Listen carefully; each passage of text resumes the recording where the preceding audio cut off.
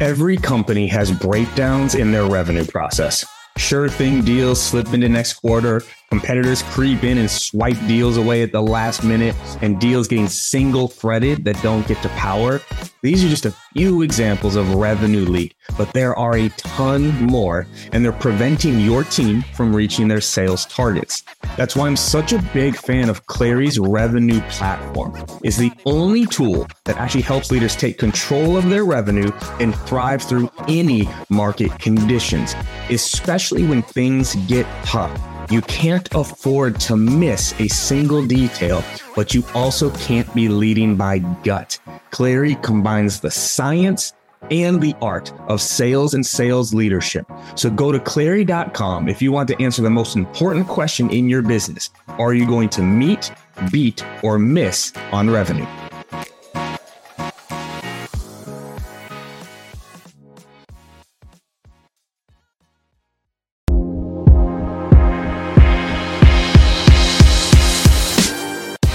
Welcome to the Live Better, Sell Better podcast with your host, Kevin Dorsey of Inside Sales Excellence, the #1 Patreon group and YouTube channel for tech sellers and tech sales leaders, where we dive in deep for tactical advice on how to book more meetings, close more deals faster, and lead sales teams to success.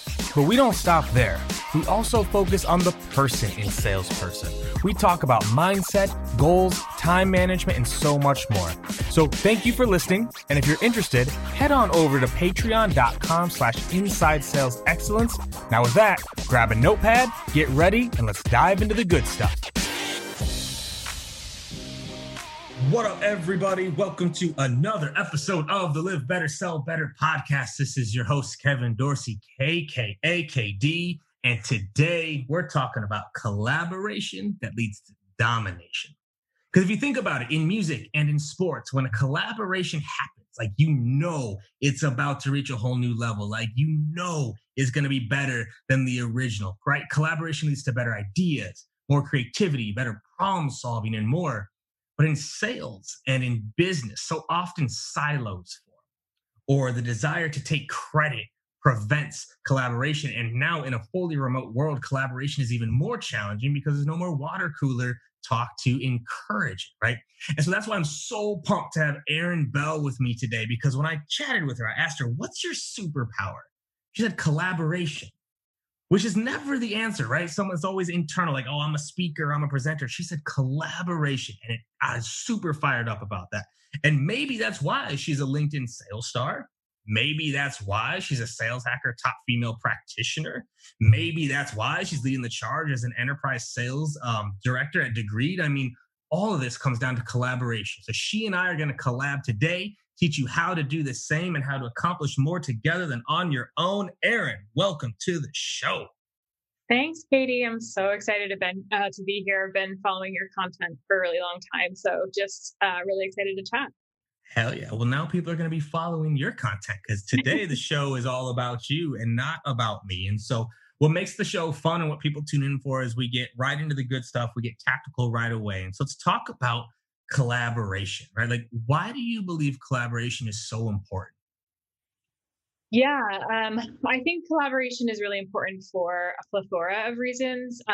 The biggest thing that stands out to me is it's why I've been so successful in my career. So I think, like a lot of people you probably talk to, we all suffer from imposter syndrome, fear, anxiety, and collaborations enable me to overcome a lot of that, as well as, how do you benchmark yourself if you're not speaking to others? And, there's so much knowledge that's out there to be had. So my goal is to get out there and get it. And I say, I may not have all the answers, but I'm going to, find out where they are and I'm going to get them for you. So, yeah.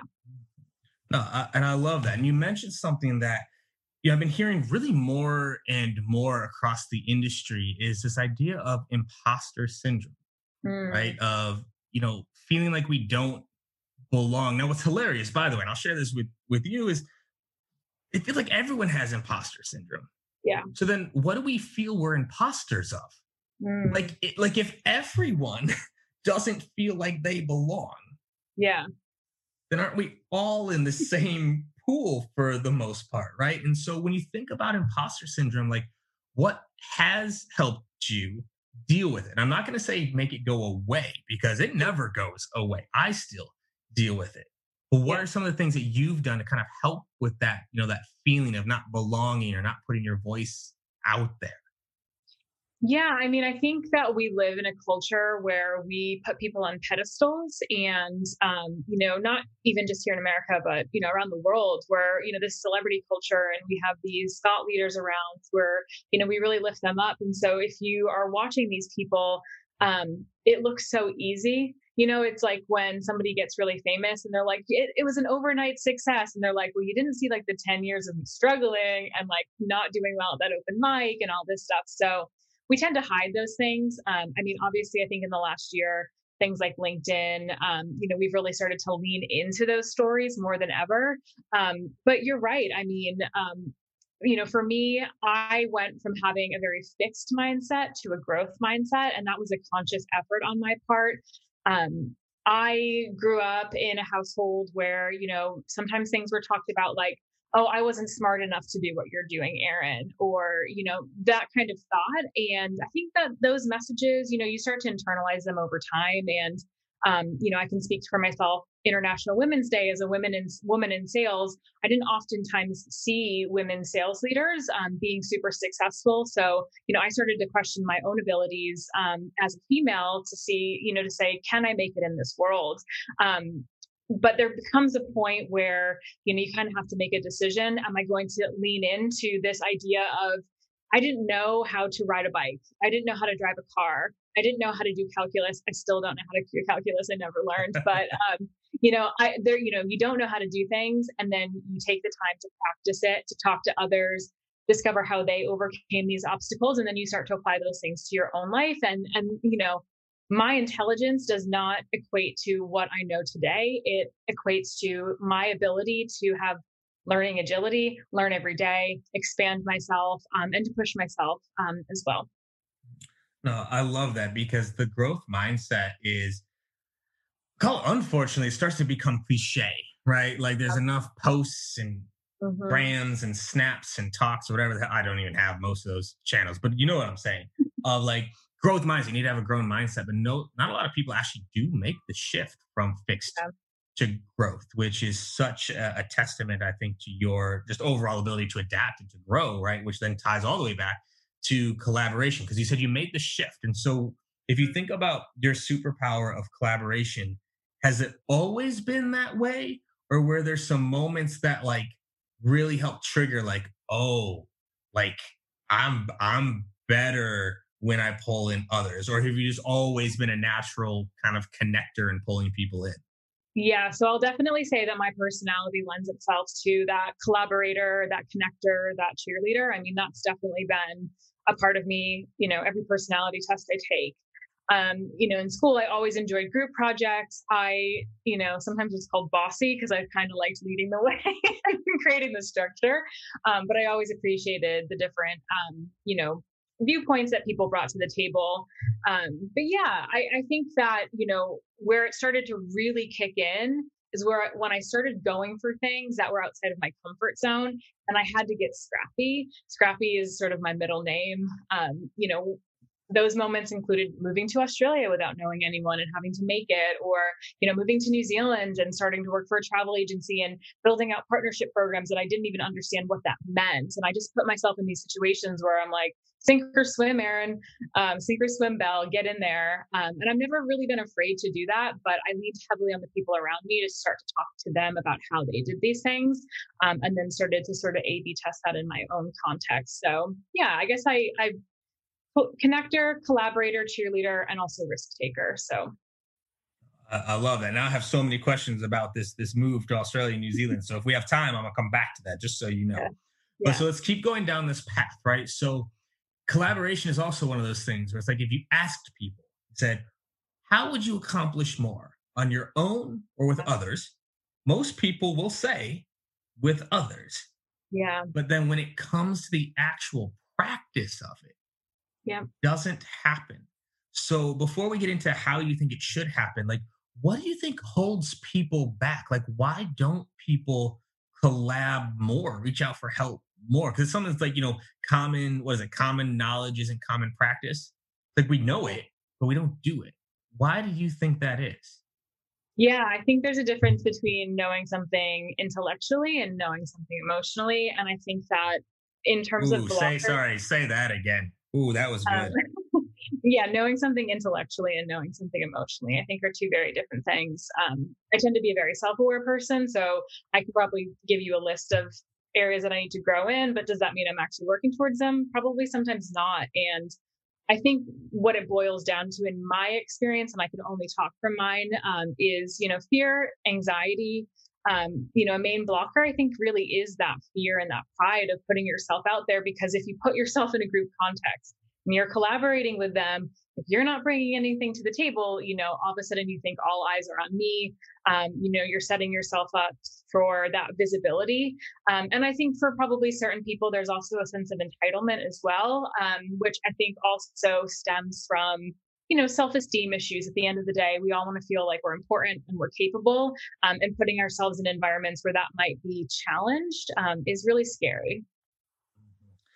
I like the way that quote is just amazing. There's a difference between knowing something intellectually versus knowing something emotionally, which I think is just gold because we make decisions emotionally. We take action emotionally. We back it with logic. And that's just a really interesting way of saying it. I hadn't heard it phrased that way. And it's funny because as I think back at even my career, so I've been a seeker of knowledge for a while now, right? Like reaching out to people much smarter than me. And I don't think I'd ever thought about it the way you phrased it, where, feeling bad about not bringing something to the table. Yeah. When in reality, the people I've reached out to and learned from, it's like, I didn't have the right to bring something to the table. Like that, it's almost like I couldn't contribute because that's who I was trying to learn from. And so I think maybe even sometimes we're seeking knowledge from people that are too close to us. Because if you feel like you should have to bring value, Yeah. means you may not be talking to someone high enough Yeah. up, right? Like if I hopped on the line right now with Bezos, what what value am I bringing? Like there isn't any, and I think understanding that would be okay. And so let's talk about then, like how, right? So Yeah. think about the different places people need to collaborate, right? So there's collaborating internally, right? That could be with your team, cross-functional partners. Then there's collaborating externally, right? Mentorship, deal storming, right? Getting things multi-threaded. So start with the internal because that's a place where there's barriers that shouldn't be there because you work with these people, right? So Yeah. how do you prioritize and collaborate regularly, right? With your teams, with your leaders and things like that cross-functionally. Yeah, so I think the first thing that is really important to understand is, in terms of how it should be done in a way that respects everyone's time. Mm, Can this collaboration happen in a communication style that is, good for the person that I'm reaching out to and asking for help? Like, is it done by email, Slack? Is it a quick phone call while we're taking a walk? And also, am I putting 30 minutes on their calendar instead of an hour? And if we have to go over, then we go over. But I think that respect has to happen first. I think second, as leaders in organizations, you can enable this collaboration internally by creating spaces for it to happen. You don't necessarily have to force people, but an example at Degreed, we created a biweekly cadence called the Sales Rep Forum. So we're able to go there. Sometimes it's just open mic and we're talking through deals. Sometimes, I might have an idea. Hey, let's talk about how leads are getting routed. I pass that along to the people who are, putting the sales rep form together. They ask marketing to come in, and it's just an open forum. It's not that really like formal meeting. As well as the other ways in which I do it with my manager. So I always have a debrief call after every meeting that I have. Like if it's with a prospect, I do 15-minute debrief calls, make sure there's not a meeting back to back. We call each other and we give each other instant feedback. And then the other thing I'll say, and this is something that I've always used in my life, is you get further with sugar than salt. So, be nice, buy someone a coffee, lean into understanding that you're taking a bit of their time. And I think the other thing is, and this is going back to what I said earlier, where maybe you might feel guilty for taking people's time, just make a promise to yourself and the universe that you're going to eventually pay it forward as well. no, I think that's so key. And I think people also drastically, first of all, overestimate, you said it earlier, put people on a pedestal that like one, Yeah. don't belong there, or two, like the Yep. assumption is that people don't want to help. When in reality, the Oh, majority of people want to help. Now, whether they have the capacity to help or not is different, right? Like yeah. you may not have the capacity at the time, but sometimes they can make intros. Sometimes they can bring you to people that you wouldn't been able to anyway. So I love this idea of the forum. Like we're working with an idea right now of like a cabinet, right? Of Oh, like forming a cabinet within the two orgs of like, almost like representatives of the org, right? To talk through strategies and problems and like have kind very of cool. a voice of the people. But I like this rep forum as well. And so let's take this another level forward, right? Because you're going through like enterprise selling, Mhm. which multiple decision makers, multiple steps, multiple things like that. So let's talk about collaboration through a sales cycle. Because I also think that's a place where reps mess this up a lot. One, they don't collaborate enough internally. They don't get the support Yeah. from their manager, from enablement, from marketing, whatever. They don't do enough internally. Then they Yep. also don't help the prospect or the champion collaborate at their place of work too to help drive a deal for it. So talk to me about how you collaborate through the sales process, both internally and with the prospect.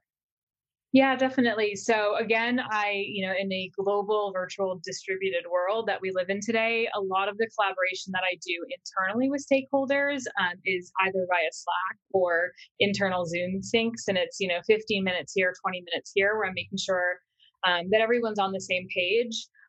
What I do is I make sure that I'm giving everyone like full notes of what's going on, as well as a framework for the meeting, making sure everyone knows their roles, about how much time they have, and a general structure. And I feel like that eases the anxiety sort of going into those meetings where there are multiple internal stakeholders. We also use our Degreed platform, so we have the ability to create what's called pathways. So it's sort of like guided learning opportunities. So if I can put information into that and say, "Hey guys, everything's in here. Chorus calls are in there. Can you give it a listen? Let me know if you have some time to sync on it later this week." So that's sort of one way there. In terms of external, in terms of including multiple stakeholders from a prospect company, there's the typical things that you'll probably hear of in enterprise sales, where it's mutual action plans, close plans. So a close plan is more internal for us. That's, how do we get this deal done? The mutual action plans are where we actually get buy-in from our stakeholders, from the company that we're working with, to say, these are all of the deliverables that we both need to agree to in terms of a full evaluation of our platform. And if we can actually help you with these challenges and add value, we need to make sure that we hit these. Here's the dates that we are expected to have these by. This is what we need from you. This is what I'm going to bring to the table as well. In terms of external collaboration, we just went through value selling training, which was awesome. And there's this concept of give get. So if you're going to give something, you're going to get something, and vice versa. And I think that at the end of the day, sometimes as sellers, we can like jump to want to give a lot because, we're wanting to get the deal done. But I think it makes our prospects respect us when we also are asking for something in return. Something else that I've been doing, which has been a little bit more creative, is so I want to sell the tool to my like number one prospect, that initial person I'm having the conversation with, so well that it's going to make them really, really want it and want to knock down the doors of everyone that they have to internally. Obviously, that's not a new concept, but that's sort of my first approach.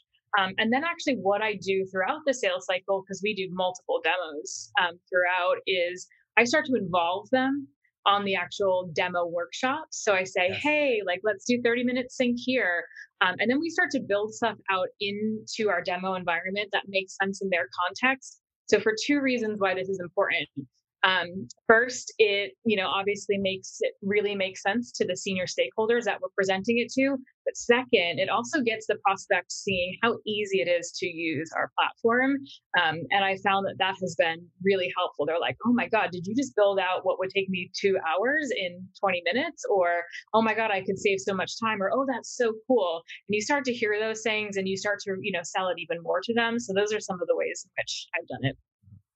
I love it. And one of the things you said there, so it's funny, I just actually did a session on this for one of my clients on the number one job as a closer. People forget this, is to make them want it. Yeah. It's not to close them. And if more salespeople actually approached a demo under the guise of I'm going to make this person want what I have. Everyone's demo would get better tomorrow. But because we're trying to sell people, because we're trying to close people, because we're trying to educate people, we forget to make them want it. So you have a lot of people that understand it that don't want it. So that's actually, we're going to go down this rabbit hole just real quick, right? So like, how do you do that, right? Like, how do you make your prospect want what you have? Because I think you're completely right. If your champion wants it, they turn from a champion to a mobilizer, right? And this is something that Doug Landis talks about a lot. Sam McKenna talks about a lot, is like, you don't want a champion. You want a mobilizer. You want someone who can take things and move it around internally. So what are some of your ways of making someone want what you have? Yeah, I think, again, it's personalizing, putting it into their context. What is this going to enable for this person? And I think a big step in order to accomplish that is understanding their personal win. What personally do they have invested in bringing something on a solution like the one that you're presenting to them? Once you have that, you can really personalize and punctuate what you're doing with them and saying, for example, if someone's like, I'm scared of technology, I'm scared, we have all these new platforms. Well, maybe on the demo, I might say, I have a flip phone and I just put together this for 20 minutes, being able to translate it into a language and be like, now you look like the personal hero. Or you can then speak at like an association for talent development if you know that, they're trying to build their personal brand, and say, you can, start to talk about what you've been able to do internally by using our system. And, we have lots of people who are doing this, and we can connect you to those other, clients. So I think it's really understanding what's important to them and in a personal way, not just the business value. No, I love it. Now, real quick, I got to back up. Do you really still have a flip phone? No. Okay, I could just let that slide. Like, you kind of threw that out there low key. Like, that's really cool. I was like, whoa, that's amazing. Like, yeah, I still got my sidekick somewhere too from back in the day. But my mom did get an iPhone for me, so I will say that. There we go. But no, one of the things that she said that I hope everyone caught here, which is so key: personal problems get attention, account problems close deals. And so if you can create the personal problems first, right, that's what gets the momentum going, is the account problems that will close a deal. Because like a large enterprise deal isn't going to close just because Jimmy in sales wants to hit Prez Club or wants to whatever else. But that's what Jimmy cares about. He'll move that through the program. So I think that's really, really key. Absolutely. And so now you mentioned something a little bit earlier, talk about like getting creative, which I also think people underestimate how valuable collaboration is to get creative, right? Like to think outside the box. You actually have to get outside the box. And oftentimes that's with talking with other people. So talk to me a little bit about like, how you find ways to get creative, or like how you make sure you're not just doing things the same old way, and how collaboration probably plays into that a little bit. Yeah, definitely. So again, another personality trait of mine is constant improver. So part of that is my sales manager at the travel agency, she said to me once, she said, I've never met anyone who has as much FOMO as you, Aaron. Yeah. And I'm trying to leverage that to my advantage. And that's part of how I think outside the box. So I'll say the professional societies that I'm a part of, like Revenue Collective, I'm constantly in those channels, like enterprise channel, and saying, hey guys, this is what we're struggling with. How are other companies overcoming that? LinkedIn, I follow you. I follow amazing thought leaders on there. I'm constantly figuring out, how are other people thinking of this?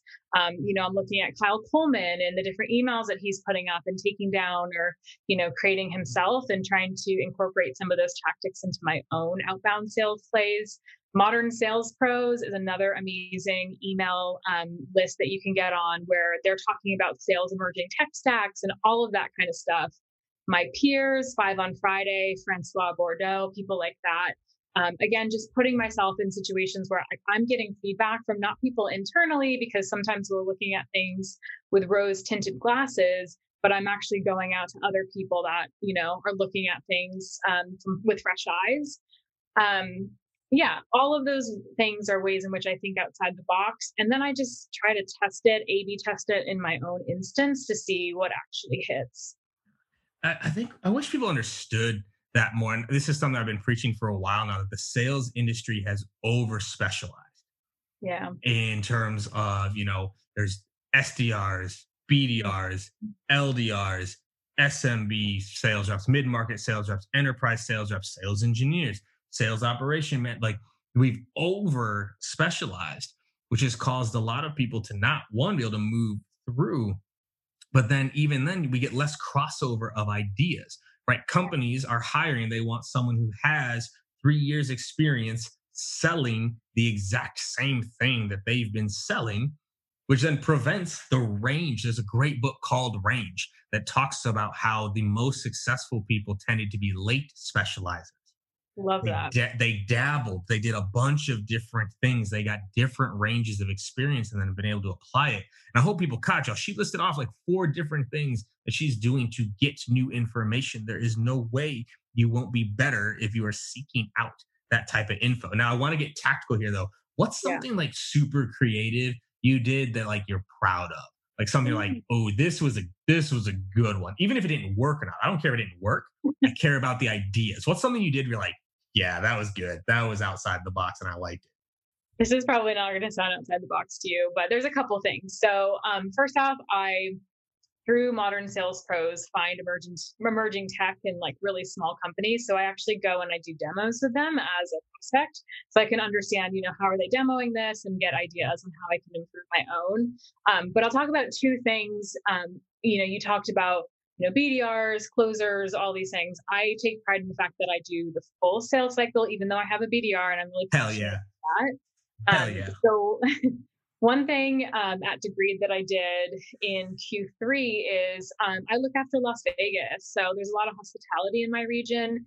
They've obviously been really hurt by COVID, and they're not a vertical that Degreed has a ton of clients in. So what I actually did is I reached out to a partner vendor of ours, and we collabed on a digital summit that we put together that was specifically for the hospitality industry. And I said, this is about sort of the journey back. What's going to happen in the next 12 months?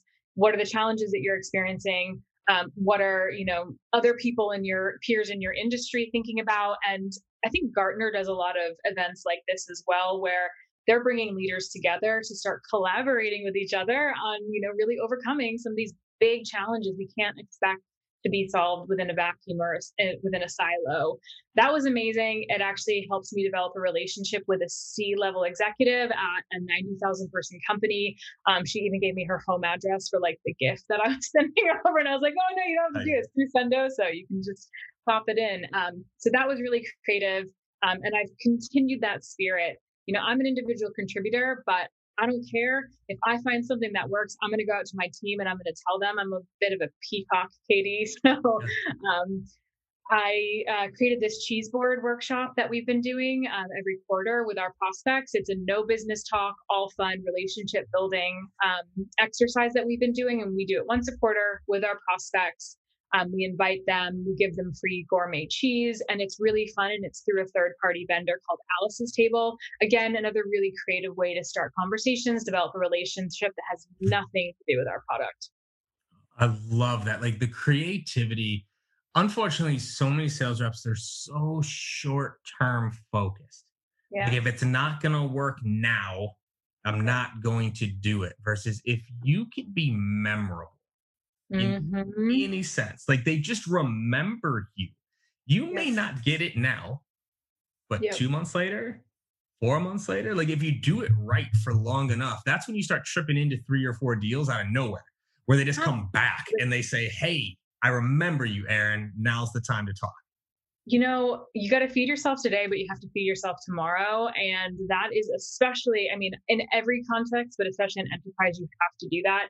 Especially in our context where we have a book of business, we have a territory, we have the set accounts that unless their headquarters move, they're not going to change.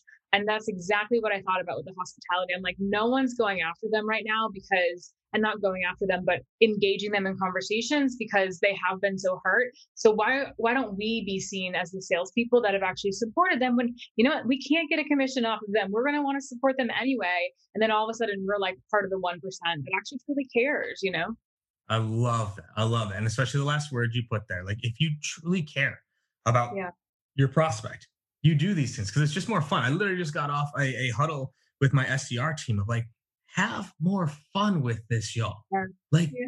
Why not? Cold calling is hard enough. Prospecting is hard enough. Closing deals is hard enough. Yeah. It's going to be hard whether you have fun or not. So why not have some fun while it's still going to be a challenge, and being intentional about that, which I just think is so important to do. Because it's easy for me, people like myself, and too, it's easy for me to get caught up in the data sometimes, right? Of like, hey, here are the metrics, here's the data, what are we scaling, where's the efficiency gains and things like that. But also, too, data is one of the things that's surprising still to me, how few teams actually really work with, right? And something you had mentioned, when we were going back and forth via emails, collaborating with the data, right? Like making sure that you're allowing data to help drive collaboration of whether internal, external, or, making changes. So like, how do you collaborate with data to get more done or more success? Yeah, I mean, God, it's a really good question. I've been fortunate enough to work for some companies that were super data driven in their approach, which I really appreciate. So with all of the emerging tech and enablement tools that are out there, there's a plethora of data at your fingertips that you can use as a salesperson or just a professional in the world, right? And I think that you talk a lot about this, A/B testing your stuff. If you have an outreach or a sales off, like go into the numbers.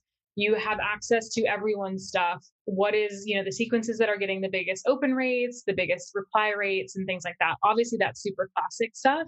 But I also do that, testing my email subject lines, as well as, what call times are getting the most connects, as well as, which buyers am I going after. But I think the other thing, secret sauce for salespeople is make sales ops and sales enablement people within your company your best friends, because they have a ton of data at your fingertips. You may not even have to run the report. They might actually do it for you. And I've oftentimes found, especially in sales ops, if you become good friends with them, they don't get asked about these things a lot of the time. So they're actually super excited to kind of show you their world, because oftentimes they're not being asked. And that can include, especially when you don't have a defined territory, like what company should I be going after? Which ones are the most likely to close? What players and competitors are typically involved in my sales, so I know which battle cards to focus on, especially in the beginning. That's really, I think, going to level up sales for most people. For example, I reached out to our sales ops guy, Joe, who I just absolutely love. He likes baseball. I love baseball. So we connected over that. And I said, hey, Joe, can you actually run me a list in Salesforce of all the public companies in my territory? Boom, 2 seconds. I would have taken me 4 hours to do. I have a flip phone, right? So, for me, it would have been really hard. And then all of a sudden I had this amazing, beautiful list, and I could all of a sudden personalize outreach to their 10Ks and their quarterly earnings reports rather than scrolling through 400 accounts in my territory. So. I love that. Now, first of all, who's your team though? This might end the entire podcast. So who is your team? The Red Sox. But you guys took Mookie from us. Are you a Dodgers fan?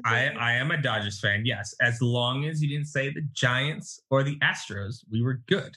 So okay, I babysat a Giants guy, a Giants player back in the day. So okay, all right. His grandfather was a Hall of Famer Red Sox. So okay, there we go. Then I got no hate for the Red Sox at all, just Giants and okay. Good. So all right. Anyway, back to the topic at hand here. Yeah. So I hope everyone listening caught that, right? So we're talking about data, but she still finds a way to bring it to collaboration. She's talking about pairing up with ops, pair up with enablement, salespeople. They're smarter than we are. They are smarter than we are. Leverage that. They know things that we do not know. And sometimes too, sharing your struggles with ops, sharing your struggles with enablement, back to collab, just tell them what you may not know the right question to ask. But if you share the struggles, the amount of times that I've been like, God, this just sucks. We cannot figure this out. And someone in ops goes, oh, let me pull that for you real quick. Oh, you know what it is? Actually, 42% of the pipeline created over the last 60 days fell into this bucket. 9 months ago, it was in a different bucket. Maybe you should move back to that bucket. You go, yeah, I knew that. I was just testing. I was just testing you to see if you knew that. So that is phenomenal. So salespeople, y'all team up with ops. Also, not where she was going with this, make friends with engineering too. Yeah. Because they, from a product standpoint, but also they might be able to build you something that solves some of your key problems internally. So collaboration, there are people smarter than us, y'all. We are nothing special as salespeople. right? Or in fact, we're just a little bit probably on the spectrum a little bit. Like we're just not normal. Yeah. Other people can help here. And so, I mean, I love this. And I think it's something that crosses over so many lines and can help people establish it so much. I mean, I guess what other tips would you give on collaboration that we haven't touched on? So one thing that's been really helpful for me, and obviously this is like plugging my company, but it doesn't, I'm not meaning for it to be, but Degreed has done really well because we're this learning experience platform and you can create groups within the platform. When I was onboarding, all of a sudden I had access to the learnings and the things that the different people in my onboarding cohort were learning. So that was really cool because Chris Gunn, who's up in Toronto, he's just an absolute beast. He is probably even more enthusiastic about learning than I am. I was actually able to go into his profile and like see all the articles that he was reading. And so I could start to mimic his mind where I probably wouldn't even have thought to do that. The other thing is, again, on Slack, as soon as I onboarded, I found the other 4 people at my level that were starting at the same time. I immediately started a group chat for us on Slack. And I was like, hey, guys, we're all going to be best friends. We still have that chat ongoing today. We share our struggles. We share our wins. We share the messaging that's hitting, what's not. And we also share a lot of memes and GIFs and laugh together. So that's been, hugely helpful because we're all going along the same maturity journey as each other and learning from each other. So that's been really fun too. I love that. One of my favorite quotes to give new reps, but also I remind myself at least once a quarter, imitate first, innovate second. Love that. If there is someone succeeding at the thing you want to succeed at, yep, imitate first. Just do what they do, right? Yep. Innovate second. And this is where, as salespeople, and I get to talk noise about salespeople because I'm a salesperson and I lead salespeople and go through this, is like, we come in and just try to innovate. Yeah. Like, oh, this is how Aaron does it. Watch me do it a different way. No, it's just awful. Like, it's so funny. When I came into Patient Pop, I did a one-on-one with every single rep. Every single rep. It was 2.5 years, actually over 2.5 years ago now. Every single rep, I sat down. And the most common theme of the top performers, far and away, they all said it. They learned from the top performers. Mm-hmm. They sought them out, they shadowed them, and they just did what they were doing. They didn't try to change the recipe. They didn't go through it. They just found the best and did it. Imitate first, innovate second. And I think that's such a key to everything. That is really funny. I was joking with my manager the other day because we're a global company, and I saw in like the channel where all of our wins come through, this guy, Rico, in the Netherlands that kept coming through and winning. And then all of a sudden I had a bi-weekly sync on my calendar with him. And Mason and I were joking. He's like, oh yeah, you have like me as your first like point of contact. And then you go to Rico, and then you go to Mark, and then you go to this person. And I'm like, I have like 5 managers here at Degreed, but it's really helpful to understand like what other people are doing and how they're successful. And something else that just popped into my mind as well is like, don't be afraid to put yourself out there. And something that I have done is say in the Slack, hey, if anyone here wants to jump on a Zoom and do cold calls for an hour and give each other feedback, hit me up. And then I started doing it with people, and the VP of global sales reached out to me and he was like, Aaron, I love that you did that, because everyone else is starting to level up as well. So, if you do that, you might actually get recognized by leadership. So don't be afraid to put yourself in a situation like that. I love that. I love that. Now, something just actually popped into my mind real quick before we wrap on this is, how do you balance collaboration and seeking out knowledge with paralysis analysis or analysis by paralysis, whichever it is? Because I also just talked about this with my team recently, is the silver bullet seekers, which initially it comes across as collaboration. It comes across as like, wow, like this rep really is seeking out knowledge, but then they're not putting any of it to use. They're not actually executing. So how do you balance collabing and asking people for feedback and all this with actually what you wake up and then actually do? Yeah, I'm glad that you asked that, because that's the conversation that I had with my manager, especially in the beginning when I was doing my territory planning. It was the first time in an enterprise context where I went through an exercise that was as robust as what we do here at Degreed. And I did. I suffered from analysis paralysis. I thought that I had to get it perfect. So if you looked at the wall behind my computer here, you'll notice I've written progress over perfection. And so visually, I have to look at that every day and remind myself. But a lot of how we learn is by failing. There's actually a neuroscience podcast that talks about this called the Huberman Lab.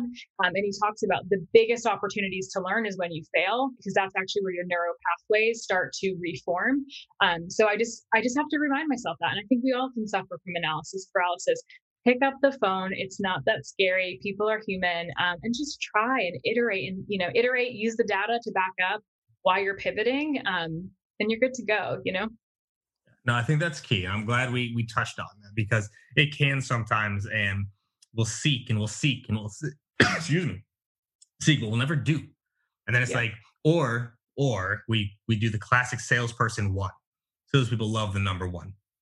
If it works once, oh, I've got this magic line. Like, oh, you want to know how to handle this? This is what I do because it worked once. Yep. Or the opposite. We try it once and it doesn't work. And we say, nope, never going to do it again. Like, it didn't work once, and we get tired of that. So I'm glad you touched on take action, measure, bring it back to the data to make sure you're moving forward. So cool. So we've been riffing now on collaboration for almost 45 minutes. So I got 2 questions left for you here.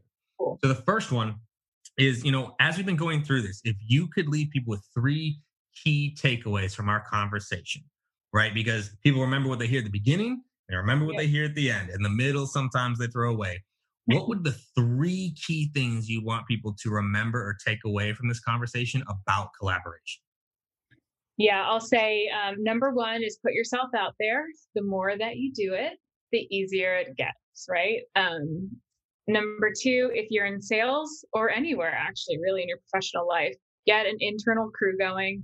Don't be afraid to add more people into it as you go, and start sharing best practices amongst yourselves. And not only share your wins, but also share your losses. Give each other feedback and be vulnerable.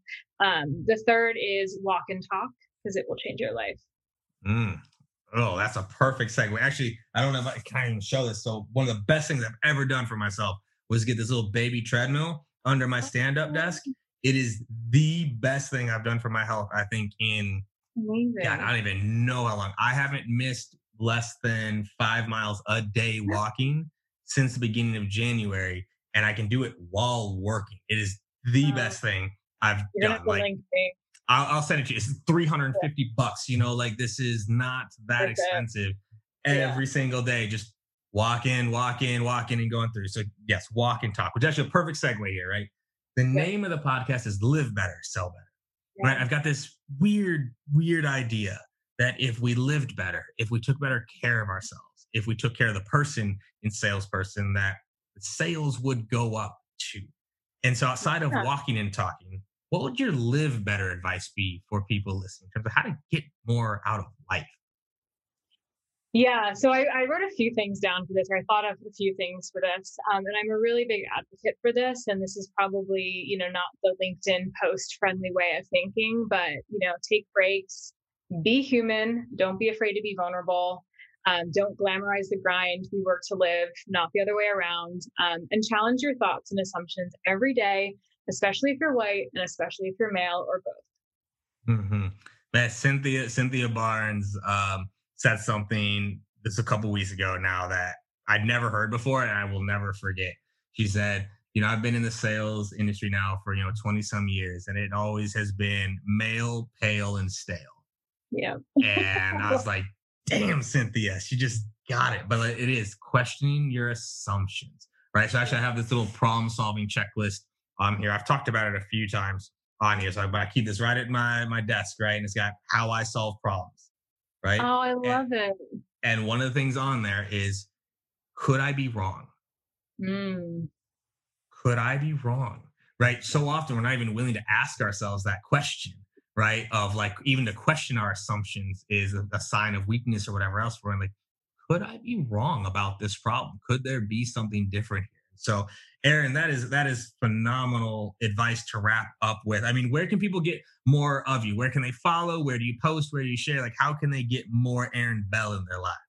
Yeah, definitely. Follow me on LinkedIn. I'm ERYNN Bell, different spelling. And yeah, I post there occasionally. So follow me. Oh yeah, maybe you should post a little bit more because you clearly Yeah. got some good stuff up there. You should be putting out there. Thank But Erin, this was amazing. This was a fun collaboration. I think people are going to get a ton of value of it. I really appreciate your time, energy, and focus today. We'll be in touch again soon. Thanks, Katie. Appreciate it. Hell yeah.